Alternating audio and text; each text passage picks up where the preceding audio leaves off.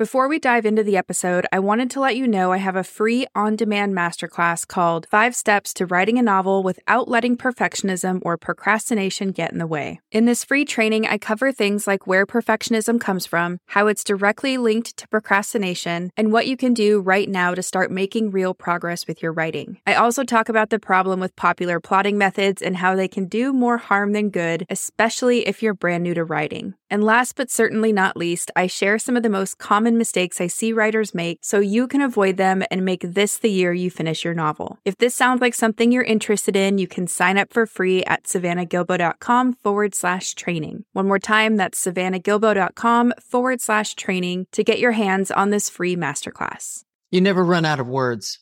As a writer, you will never run out of words. Yeah. So if you need to change a scene, just change it. Your scenes will change and be revised continuously up until the thing goes live. And even then, you can still change a few things. So change is part of the process, and you want to change, lean into that change. Welcome to the Fiction Writing Made Easy podcast. My name is Savannah Gilbo, and I'm here to help you write a story that works. I want to prove to you that writing a novel doesn't have to be overwhelming. So each week, I'll bring you a brand new episode with simple, actionable, and step-by-step strategies that you can implement in your writing right away. So whether you're brand new to writing or more of a seasoned author looking to improve your craft, this podcast is for you. So pick up a pen and let's get started. In today's episode, I have something really fun to share with you. I sat down for a conversation with one of the writers I worked with. Her name's Mortensen, and she's going to share her journey of how she went from finishing the first draft of one book to putting that book on the shelf for a few months, writing a completely different book, and then ultimately publishing both books. So you'll hear all about that, and you'll also hear about her experience working with me on both of those books as well. She talks about how we spent a lot of time pressure testing her outlines and the effect that that had on her ability to write a solid first draft. She talks about some of the trouble she had with the protagonist in her first book, and how once she took some time away from the draft, she was able to come back to it with fresh eyes, and you'll hear all about how she fixed her character problem. So she's going to talk about what worked for her, some of the unique approaches she took to the writing process, as well as where she's headed next. So this is a jam-packed episode with Mortensen, and I'm so excited to share her story with you. I won't spoil any more of the goodness, so let's go ahead and dive right into the conversation. Hi, Anne. Thank you so much for coming on the show. I'm so excited to have you here today. You have a really fun story when it comes to writing 2 books. So we're going to talk about 2 books today and how you kind of, got to some sticking points, went out and found the help you need to make it happen. And then you cranked out 2 novels, one of which was published in 2021 and the other in 2023. But before we get into all of that, let's start at the top. So introduce yourself, let people know who you are, what you're all about, what kind of books you write, and things like that, if you don't mind. Yes. Hi there, everyone. And it's been quite a journey getting to this point in time as a writer. Originally, I'm from El Paso, Texas. And when I was a teenager, we moved to Athens, Greece, and I grew up there as well. So I have that huge combination and difference between Greece and the States. Wow. And Greece has a fantastic history of mythology. And so I do find I pull a lot of inspiration from the mythology stories. Anyway, so it was Greece, and then I moved back to the States for college, and then I came to London, and that was in 94, and I've been here ever since. Wow. And I've been doing public relations. I've done photography. I've done journalism. It's always been within sort of the communications field. And always in the background, I was doing some form of creative writing. And whether it was short stories or flash fiction or even the odd poem here and there, there was always some workshop that I was attending or just a class I was involved in. So it was basically, I think it was after I did my journalism, I thought to myself, it's time now. I think I've gotten to the point where I can put a novel together. Yeah. And that's where I'm at. And what kind of novels do you write? Now I do science fiction. Yeah. Science fiction dystopian. Yeah, they're kind of thriller-esque, right? Yes, Okay. they are. There's a very strong element of thriller, action, and mystery involved in the stories. Yeah. It's kind of the type of story I would love to see on film one day. I can definitely, well, fingers crossed, we'll see. Yeah. If there's any producers out there, you know how to get a hold of Anne. Yes. Yeah, and there's a little flavor of romance in your stories too, right? Always. Yeah. Yes. Okay, Yes. so that's wonderful. You've lived all over the world, which I'm totally jealous about. We're going to talk through, so two of your books. Let me just give an overview of kind of what we're going to go through, and then we'll dig into all the little pieces. Does that sound good? Absolutely. Okay, so we're going to talk about the whole writing journey, and this is just a quick highlight reel of kind of what I have known of Anne since 2019 when we met. So her journey started before then, like she just said. But we met in 2019. We worked together for about, I think it was 3 to 4 months on the novel that is now called The Arcadian Match. So you'll hear that title come up. And then, if I remember correctly, you kind of felt like something wasn't quite right in the draft that you produced. So you put that on hold. You were working on another novel called The Truth Effect, which we'll talk about also, which got published in 2021. And then you came back to The Arcadian Match, finished that one, and published it in June of 2023, correct? Yes, that's it. Okay. Yeah. A quick highlight reel of Anne. I love it. So we're going to get into all of that. I pulled the back cover copy of both of your books. So I figure, do you want to start with The Truth Effect or Arcadian Match? And then I'll give a little blurb. Yeah, that's a good question. Which one? Because they were interwoven in so many ways. We'll start with The Arcadian Match, which is the second book, because that's the one you and I started off with and started working together on. And it was the challenging one in many different ways to the first one, because my head was still with the Truth Effect. Yes. And yet I had this idea for The Arcadian Match, and it just was bugging me so much. Yeah. I tried to ignore it, but when inspiration strikes, sometimes the inspiration keeps striking and it just didn't want to go. Yeah, I'm like, okay, alone. No, exactly. And so I put The Truth Effect on hold while I started to draft The Arcadian Match. Yeah. I just had to get it out of my system. And I said to myself, my goodness, my head is still in the book one. So how am I going to work this? Because when you're writing a novel, as you know, it takes over your brain in so many ways. And so when you're starting a new book, you're like, oh my God, there's a whole different set of situations going on here. How am I going to? And so this is what got me to reach out to you for support. Awesome. Because I couldn't have one head in two places. It was just too much. So you need to borrow my head. Yes, I did. Yeah. And your professional sensitivities as well. And your skills were amazing. Well, we'll talk about that in a second. Let me read the blurb really quick so we can give some context to the story. Okay. Is that okay? Go ahead. All right. So in 2032, Sweden is the first crime-free eco-ideal nation. In this brave new world of social clubs and point scoring, many attribute the nation's remarkable achievements to the introduction of Q-scores.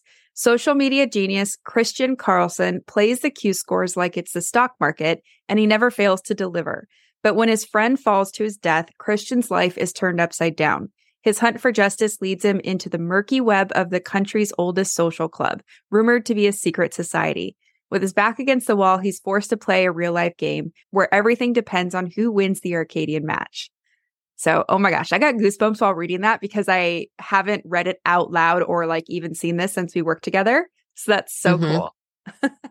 Yeah, it was quite So tell me, where did this idea come from? Because this is a pretty cool idea.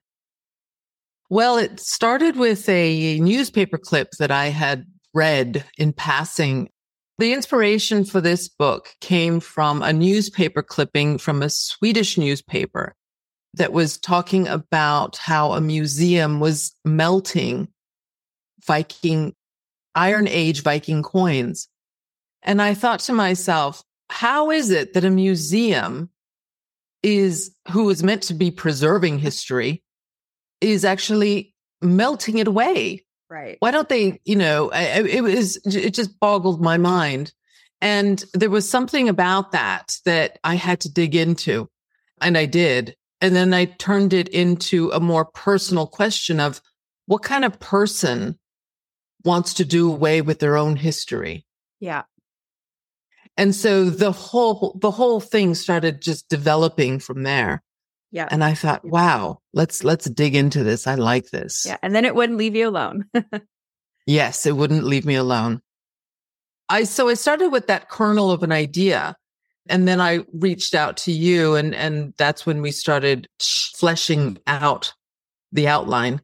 Yeah. And I remember you had so many ideas, and it was kind of like we were just channeling them and trying to contain them in some kind of structure. Yes. And I think if I remember correctly, I went back and looked at some of our notes last night. We had some trouble with your main character. Do you want to talk about that a little bit? Oh, yes. Okay. So yes. tell listeners what his name is and kind of what he's all about. Well, his name is now Christian Carlson. Yeah. But at the time when I first started writing him, his name was Lucas Nilsson. Yeah. And when you're naming a character, it's quite a spontaneous thing. For me, it is. And so, I was Lucas this, Lucas that, but Lucas was I couldn't seem to grab hold of the essence of what Lucas really wanted to achieve in this story. Yeah. And his voice was not clear. He was a little bit wishy-washy. He didn't have enough drive. Although, no, scratch that. He did have drive. He just didn't know his purpose. Right. And I know that's all me in the end. So it feels very much like the character as opposed to you as the writer. And so I was talking to you a lot about that and how to extract the essence of the character. And we worked a great deal on that. Because once you finally get the essence of your character, it starts to he writes that story. Right. He leads it, and you're almost like just, letting him do his thing. Yeah. And I talk about on this podcast, we talk a lot about, it's fine to have all these ideas for external stuff, but we need to always bring things back to character and, show how the events of the story are affecting them and what that interiority is like. So how they're processing what's happening and stuff like that. Mm-hmm. And I remember there was a time in your outline, I saw this last night, where I would kind of ask you, like, what is that internal point of the scene? And you would say, like, the point is to introduce the character. And I'm like, no, that's your point. What is the point for Lucas? Was Lucas, now Christian. So we really had to dig in. And I remember we tried a couple different scenarios on him too. Like, maybe he's this type of guy and he cares about this, or maybe he's something totally different and he's got this kind of ace up his sleeve or whatever. So we definitely tried a lot of hats on him. And then it seems like you found, maybe once you renamed him, his identity came into light. And that's exactly what happened. Yes. Yeah. So I had to rename. It was interesting. I didn't expect that. I really didn't expect that. Yeah. And when you do just listen to the consonants and the vowels of those two different names, Lucas is softer. Yes. Christian is clear. Yeah. I heard someone once say that sometimes it's like you have to audition for your main character. And so it's almost like Lucas came to the audition and you're like, you're okay. Like, you're a stand-in, we want this part to work for you. And then Christian came on the set and you're like, yes. Yes. And that's exactly what it felt like. Yeah. Because as soon as Christian came on board, it was like, oh my God. Yeah. He's running with this story. In fact, the story went so fast. We barely had any time to do any thinking with him. I mean, he was just all action. Yeah. Great. And I think you said you wrote your draft in about 3 to 4 months, right? Yes. Yes. And so I like to point out that had you not been open to that kind of change with your character, because I see a lot of people that get really stuck and they're like, but it was Lucas and I want it to be Lucas, You were kind of saying something's not right. I'm not going to force it. I'm going to be open to a different main character, and then it all just fell into place. Yes. And in that regard, always keep moving forward anyway, even though you might not have the full character sketch or the feeling of the character from page one. Yeah. The character will become clear. Certainly by the time you get to the end, it's a lot more. And if it doesn't, then you have drafts 2, 3, and 4 and so forth. Right. It will happen. And how much, so if we're thinking about the character, which we know changed, but how much of the external plot stuff changed from kind of draft 1 to after you met Christian? How much of that changed? Because Christian was a lot more focused and driven, his narrative drive became clearer to me as well. Yeah. And so the opening is different. And the major plot points, therefore, were slightly different. They had to be changed according to his fresh drive. Which I think is great. And a lot of listeners might be hearing that and being like, oh my gosh, that sounds scary because you just wrote a whole draft and now you have to start over, basically. Yes. I mean, you might know the trajectory of where it's going, but because this new character is coming in with different wounds and goals and motivations, it does have to change. That's logical. But I guess what would you say to those people that are like either perfectionists stuck at the starting line and they're so afraid to write through a whole draft because it's not going to be perfect, or people that get to the end and they kind of cling on to things because, I mean, which I understand this, they've just spent so long working on it that it feels hard to change. What would you say to those people? You never run out of words. Yeah. As a writer, you will never run out of words. Yeah. So if you need to change a scene, just change it. Yeah. Your scenes will change and be revised continuously up until the thing goes live. And even then, you can still change a few things. So change is part of the process, and you want to change. I would lean into that change. Yeah, because if you hadn't, we wouldn't have the book we have today, right? Which is a great story. Yes. So I think probably, you tell me if I'm wrong, but the book you have now more matches your vision and your voice and what you wanted than that original one that if you clung to it, wouldn't have felt the same. Correct. Yes, absolutely. Absolutely.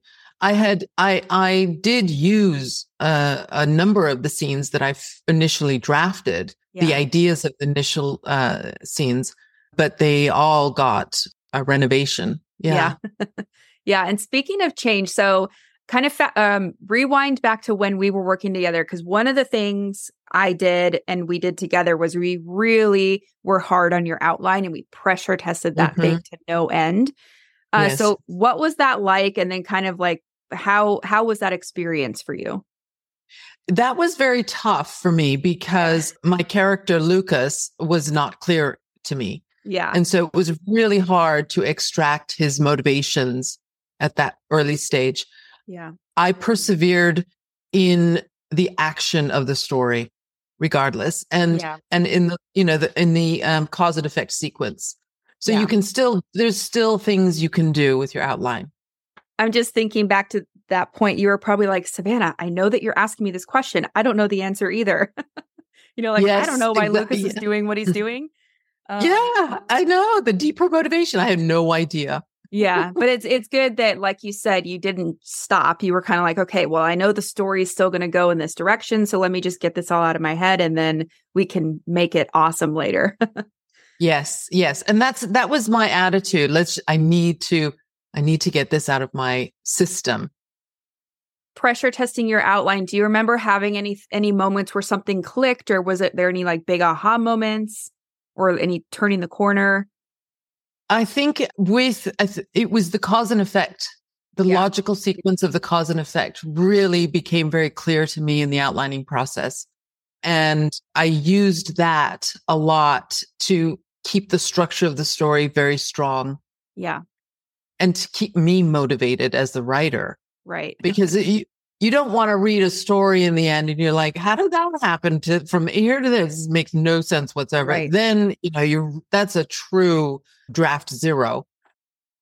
this way of using an outline as a guiding force is you're going to get something nice that you to work with. Yeah. And like you said, it's not always easy to pressure test it and do this kind of work and realize, okay, it's not perfect, but I'm going to go forward anyway.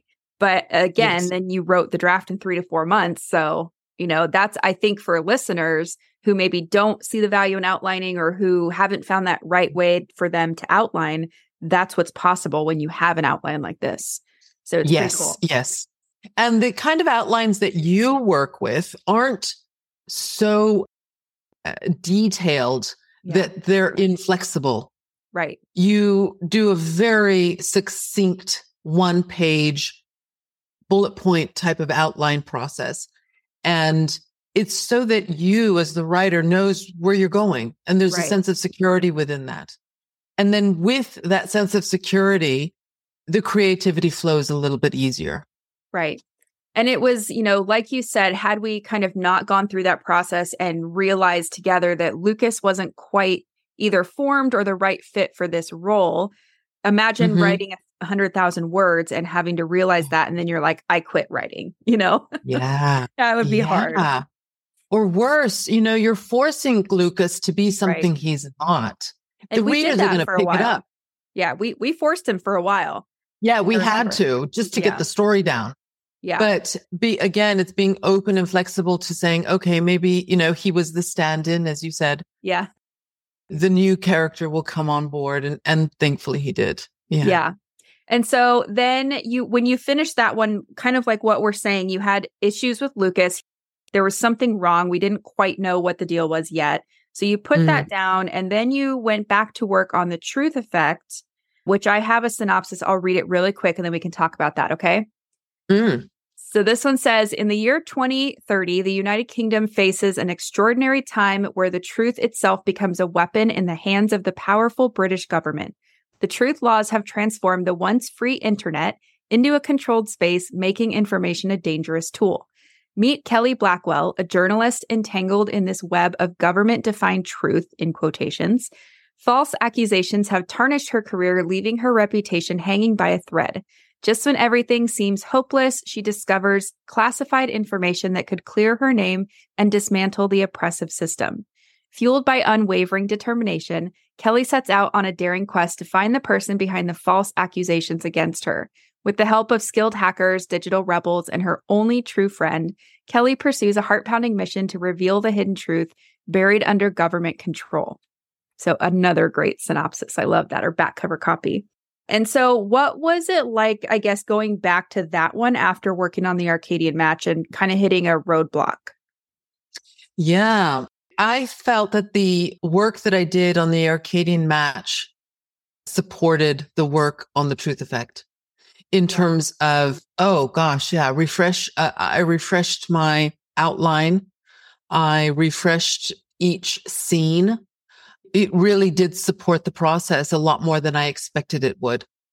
I thought I would also be somewhat drained, and I wasn't. Yeah, not I could you. finish it. Yeah. Yeah, I can't imagine you being drained. I feel like it fuels you every time you finish one. You're like, I got to get another one in. And so I like what you said, that use some of the tools that you learned while writing the Arcadian match to apply to the truth effect, which probably made that process easier in a way. Yes, it But did. people always ask me, like, do writers have an easier time with book 2? And I always say, kind of, like, in that sense, right? You have tools, you have ways to troubleshoot your own draft. But you tell me the answer to that question for yourself. Was it easier in general or harder, or a mix of both? It was easier in terms of the craft itself. Yeah. But I would say that each project has its own individual challenges. Yes.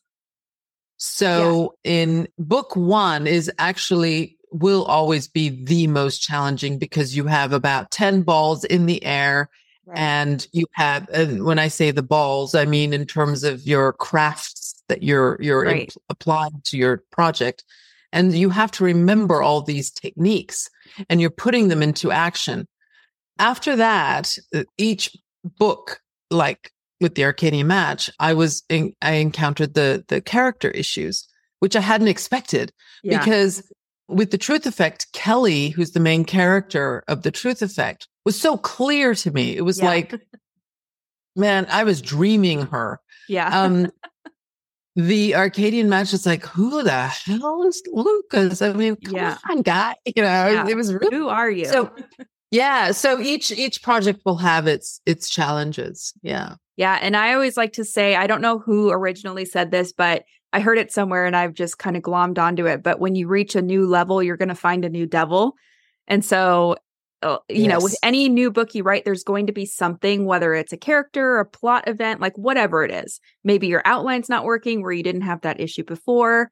And I always like to tell people, like, don't make it mean more than it does. It doesn't mean that you're not going to be a writer. It just means that you've hit a new level and now you have new challenges.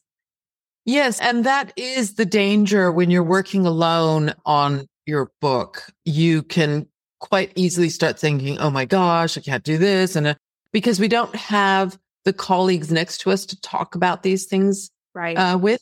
So a number of writers go through different challenges. And this is where having someone like Savannah coaching you will really help give a broader perspective. So I think a lot of writers too, they think that, books are made in a silo. And if you're not creating something that works, then you're the problem. But if we think about, all the stuff we do, like if we were to go out and, I don't know, let's say learn how to golf tomorrow and we tried to do it on our own, how would we know if we were getting better or how would we know which techniques to fix? And then it's like, imagine working with a golf coach because you want to become a better golfer or golfing with a friend who you guys can kind of look at each other's form or whatever it is and give each other tips. Like there's so much, I don't know, greatness that comes from having another person involved, even if it's just a writing buddy who can kind of keep you accountable and, be there for you when you get bummed, because that's going to happen. But if you're in your silo, you don't know what to expect. And you don't know, like I always tell people at the end of each act in your story, you're probably going to hate your story and you're going to be like, what am I even doing? I see that happen all the time. But if you don't have someone sharing that, how are you going to know that that's normal? And, your first draft is always going to be a little bit rougher. Yeah. So you can always expect that of yourself. You're getting that story down. That's what the point is of that draft. And so definitely not the time to beat yourself up either. Yeah. As writers, we have to work alone because that's the nature of our work. But you don't have to be alone in the process. And I always remember somebody, it's a very common saying, no one is an island, and writers are not an island either. Right. Yeah, we need to talk to each other. Yeah. And let me ask you, so before we worked together, had you ever had any kind of feedback or worked in any writing groups or anything like that? I had worked in writing groups and workshops. They're really good for different purposes. Yeah. Having gone through many different types of, working with different writers and coaches and so forth, the coaching experience is probably the best. Yeah. And is that just because it's like tailored to your story and your set of tools? Yes. Okay. On my end of it, when I this is different for every coach, but when I come to it, I'm kind of like, all right, I'm going to meet, let's say Anne, where she's at, and I'm going to help her execute the vision. And I want to say that because I was going to ask you next, a lot of writers worry about working with somebody because they're like, I don't want them to change my voice. I don't want them to take over my story. And what would you say to that fear? Oh, it's unfounded entirely. An editor will not want to change your voice, and a coach won't either. And the reason for that is because, well, it's too much work for them, frankly. It really is. And you're an individual with your own style and your own voice. And that's the beauty of being a writer. You have that, and nobody will ever be able to take that away from you. So, and the coach knows this, and a good coach will cultivate that voice and even point it out to you, because many times writers don't even know their own voices. Right. Yeah. They're discovering that as well as everything else.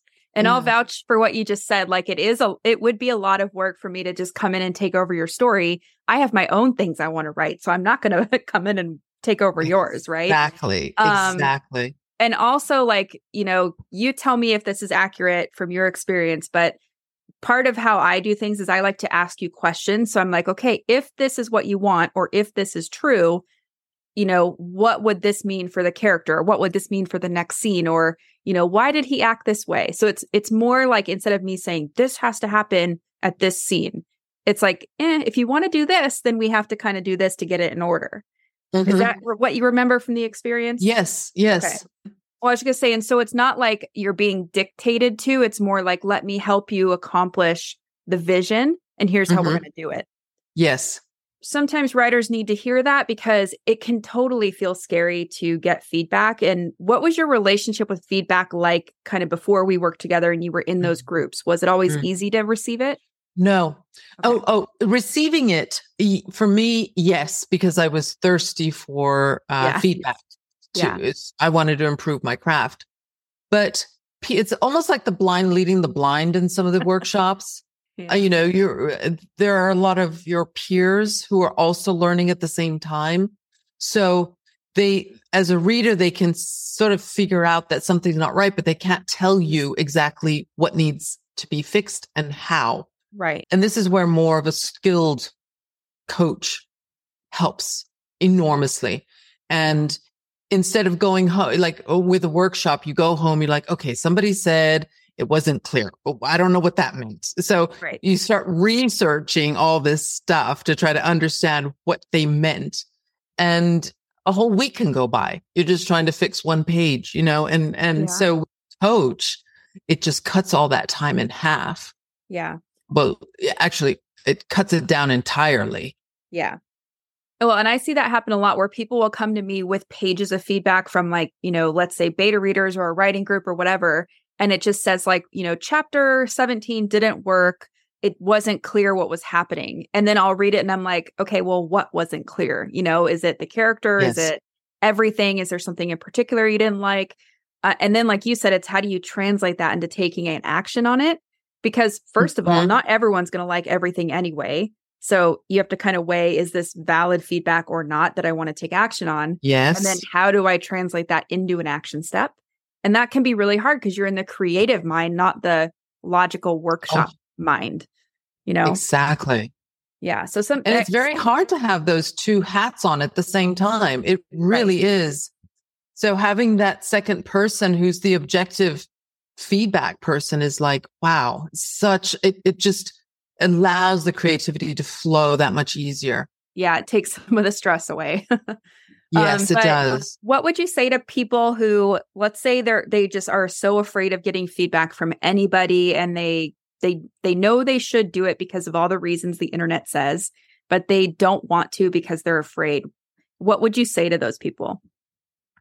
If they're afraid because they are worried that somebody is going to take or steal ideas, that's always one of those things that you worry about. That is a fear that you could try to ignore because the original idea will often develop anyway. Yeah. And the way that you develop the story will be unique to you. If somebody is dishonest enough to do that, to take an idea and develop it for themselves, it'll be something else. And in fact, you might have inspired them. So you could look at it that way. But for other things like the criticism, that it hits hard sometimes. This is something that hearing a lot of feedback will help overcome. So I'd say throw yourself into even more feedback. Yeah, definitely. It's like the first time with anything. Even if you decide to go to the gym, all of a sudden, it's going to be the hardest the first time. And then it's kind of, make sure I always say, don't ask your family for feedback that you want to take action on, because you're probably going to get, mom or dad saying, this is great, you're an amazing child. Or, someone's going to say, this is terrible, you really should have become a doctor. I mean, it's just like they're going to project their own stuff. They're not the right people to be giving you the kind of feedback you need. But also in the writing community too, it can be hard to find a person who's not going to take their issues out on you, like another writer, So sometimes you have to just kind of do your homework and picking the people that you're going to trust to give you feedback and, provide them questions or You can use like a trusted beta reading service, like the Spun Yarn is Yes. one of those services, or work with a coach or an editor or another writer. So sometimes you can do a lot to prevent your worst fears from happening, but you have to be aware to take those action steps. Yes, I think the word that you use is trusted. Yeah. I would vet. I would vet for sure people, but also bear in mind sometimes even if you've worked with an editor before, they could also be going. Maybe you're on your book 2 or book 3, and Right. you're working with them again. Maybe they're going. And maybe if their delivery style isn't what you remembered it was back in Right. book 1. Just think maybe they're having a bad day, but don't work with them. Yeah, I mean, you can change up whatever you want at any time. And I even tell people like that too. Like, let's say that Anne and I were working together on, I don't know, 4 books. I'm making this up. And then by the 5th book, she's like, I hear Savannah in my head now. I'm going to go look for different kinds of feedback. That's totally fine. I'm good with that. I'm not going to be mad at Anne for working with another editor or coach, because I, as a writer, I would eventually probably want to do the same thing. So just something to keep in mind. Yes, you can always change. You can always change. And it's the professionals, I think, in the industry, they'll probably be like, if I lost Anne and I never worked with Anne again, I'd be sad, but I would not be mad at her. It's a thing that happens, right? So let's go back to the Truth Effect. How long did that draft take to get like a first draft done? Oh, well, that was a much longer process. That took me in total 4 years, I think. The first draft probably took me a year. And that part of that was because I was slightly working at the time still. Yeah. So it just did. And I was applying a lot of my knowledge of technique as well to it. So it just took a while. Yeah. Yeah. But it was probably one of the most rewarding experiences at the same time. Yeah. And so if we kind of compare that, so that was the Truth Effect. If we compare the total timeline approximately for the Arcadian match, what was the total for the Arcadian match? I know we said first draft was 3 to 4 months. Yes, but there was that gap of time because I went back to the Truth Effect to finish that one. And then, so in total, I think the Arcadian match took a year and a half. Yeah. And it's so interesting too, because you said the Truth Effect, your character was more clear. So in a way, like that part was easier. But then, like you said, you were working, a day job and all that. So it's I don't know. It's always just fascinating to me looking at different timelines and, neither one of them is bad. They're both great. They're both out in the world. I mean, neither timeline is bad. Both the books are excellent, but the result is great. They're both out. Are you working on a 3rd book right now? I'm going to start working on a 3rd one in the autumn. So, and this is going to be an interesting one because I have not yet outlined it whatsoever. I'm taking a break. My brain needs to relax. I need to, after you finish a novel, it's very important, in my opinion, to take a break and fill the well. That's how I call it, or that's what I say it is. So it's going to the museums or the film, seeing films, doing whatever it is you really enjoy doing to fill your well back up. Yeah. And so just to remind people who are listening, you just published the Arcadian match in June. So it's been 2 months. So you're still coming off of that, big whirlwind, and it's pretty exciting. Yes. And speaking of publishing, how and like when did you decide that you were going to self-publish, and how's that whole journey been? Yeah, well, I think I did want to get involved with more traditional publishing originally. But in the end, I thought to myself, I need my creative autonomy because this series ended up being a series that is not a traditional series. And it was actually hard to sell it in. It was too different and it was too new. In my opinion, the Truth Effect has a whole set of characters that are not connected to book 2. Right. And yet book 2 and book 1 are connected. And so I was trying to get that across. It works. It's a different format, but sometimes traditional publishing doesn't allow experimentation to happen. Yeah, I like what you said about creative autonomy too, because that's a big selling point for a lot of people. And so is the timeline. a lot of people don't want to Mhm. wait for the publishing cycle. So, that Yes, plus yes, creative autonomy, plus, all the other benefits of self-publishing oftentimes look like a win-win-win. yes, very much so. Yeah. And it is. And yes, there's more work involved, but you are in control of it and you get to Yeah. work with people that you enjoy working with, and, you find your team, and, there's a huge talent pool out there Yeah. in the author world. And don't forget, a lot of traditional publishers are also using a lot of freelancers themselves these days. Right. They've downsized a lot of in-house activities and they outsource a ton of stuff. So there's, I could be using the same book designer as Penguin for all I Right. know, For all we know. Yeah, Yeah. exactly. Or, some of these editors out there, some of the really excellent out there okay, yeah, let's not talk about that right now. Yeah. Yeah. So I'm going Go to ahead. kind of start to wrap us up. And you said in your email to me, if I could put a theme to this project, it would be never give up. Do you want to talk Yes. about that a little bit? Yes. Again, it's dealing with your challenges. Every project will have a challenge. If you go into the writing process, recognizing, yeah, there's going to be a challenge. Most likely I'm going to experience that. You have an opportunity to be even more creative. Yeah. And that's what I would say. Don't see it as a challenge. See it as Part of the process. as a part of the creative process. And that's what we are. We're creative people and this is our job. So, Yeah. I mean, I don't want to call it a job. It's just more like it's who we Our are. calling. Yeah. Yeah. Yeah. And It is. creativity can be messy. I mean, that's a fact of it. Yes. You can't plan creativity all the time either. And so Right. there's a discovery process. Right. That's part of it. And I really like what you said about never giving up, because a lot of writers, even listeners of the podcast, will email me and they'll ask me, what are the things you see that make the writers that you work with who publish, what makes them successful and other writers not? And I'm always like, well, they just don't give up. They keep going, Yeah. and Yeah. so many people give up because things get hard, but it's a skill that develops over time. And like we said Mhm. earlier, even if you're on your fifth book, you're still going to have a set of challenges that come with that unique story.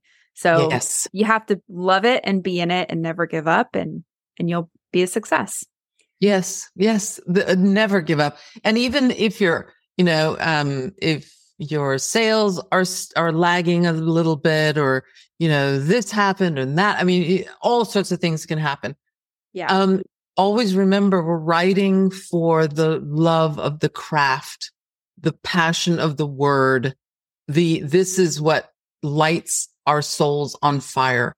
And so that's what we have to remember at the end of the day. Right. And personally, like for me, when I think about my books, if someone, because I have a couple plans of things, but let's say I'm thinking about my young adult fantasy. If someone who is a young adult reader who was like me as a young adult reader picks this up and it affects their life, I have already Mhm. won. Mhm. That's enough for me. So Yeah. I think sometimes it's just putting into perspective, like, what are we doing it for and what metrics matter or don't matter, Yeah. and not getting caught up in the things that don't matter. Yeah. Yeah. So, Because you've said it perfectly. so I guess we'll start wrapping up there, unless you have anything else to add to this conversation, Anne. Oh gosh. Any parting words of wisdom? If not, Yes, that's okay, I would say, you go ahead. yes, I do. One last thing, I would give any writer this bit of information, which is something I discovered as well recently, or in both books. Yeah. Try not to look too far ahead when you're writing Yeah. a book. So it's a process orientated type of mindset rather than the goal. And it is kind of easy to fall into it. I mean, you're writing towards a goal. Right. But when you're writing a scene, for example, enjoy the process of writing that scene. Right. And then when you go to the next scene, you enjoy that scene. And then in the next, so that's that. It's very easy to fall into the trap of, oh gosh, I only have 2 more chapters to go and I'm done, Right. savor every moment because it's a long process. Yeah. It can be fun every single day. Yeah. And I think to piggyback off that, you're going to write a stronger story if you let yourself sink into the scene anyway. So you'll have a stronger draft. Other people do like to fast draft and they kind of just put the bare bones down. That's totally fine too. But I also like that you brought it back to the outline because I was going to ask you, not looking ahead doesn't mean not having an outline, right? Correct. Let the outline do its job. Yeah. But, and then sink into each moment as you write a scene. And then you can kind of have fun with the process instead of always feeling like you're coming up short of your deadline or rushing into it. That's right. That's exactly right. Yeah. Okay. Well, it's been a real pleasure to sit down and talk about this, Anne. It was like before we jumped on, I told Anne, it's been how many years since we've been on the phone talking about story, and we determined it's been about 4. So this is a great catch up for both of us. And I know that everything you shared is going to inspire other people to take action and write their books. So thank you for sharing everything you did. And where can people follow along on your journey or learn more about you other than the links I'll post to your books on Amazon? Yeah, I have a website, which is AnneMortensenWriter.com. And you can find me on Facebook, Anne Mortensen. And now there are a few of those. So it's probably Anne Mortensen Writer, and Twitter, Mortensen100. And I'll give those links to Savannah and they should be in the description. We'll put those in the show notes for everybody. But Anne, thank you so much for spending your time with me. And I really look forward to seeing what you write beyond these 2 books. So keep us posted and good luck with all of that. And we'll have to have you back. We'll talk about book 3. Oh, wonderful. Thank you so much, Savannah. It was such a pleasure being here on your podcast and talking to you again. And I hope that some bit of information helps another writer in some fashion. So that's it for today's episode. As always, thank you so much for tuning in and for showing your support. If you want to check out any of the links I mentioned in this episode, you can find them in the show notes listed in the description of each episode inside your podcast player or at savannahgilbo.com/podcast. If you're an Apple user, I'd really appreciate it if you took a few seconds to leave a rating and a review. Your ratings and reviews tell Apple that this is a podcast that's worth listening to. And in turn, your reviews will help this podcast get in front of more fiction writers just like you. And while you're there, go ahead and hit that follow button because there's going to be another brand new episode next week full of actionable tips, tools, and strategies to help you become a better writer. So I'll see you next week, and until then, happy writing.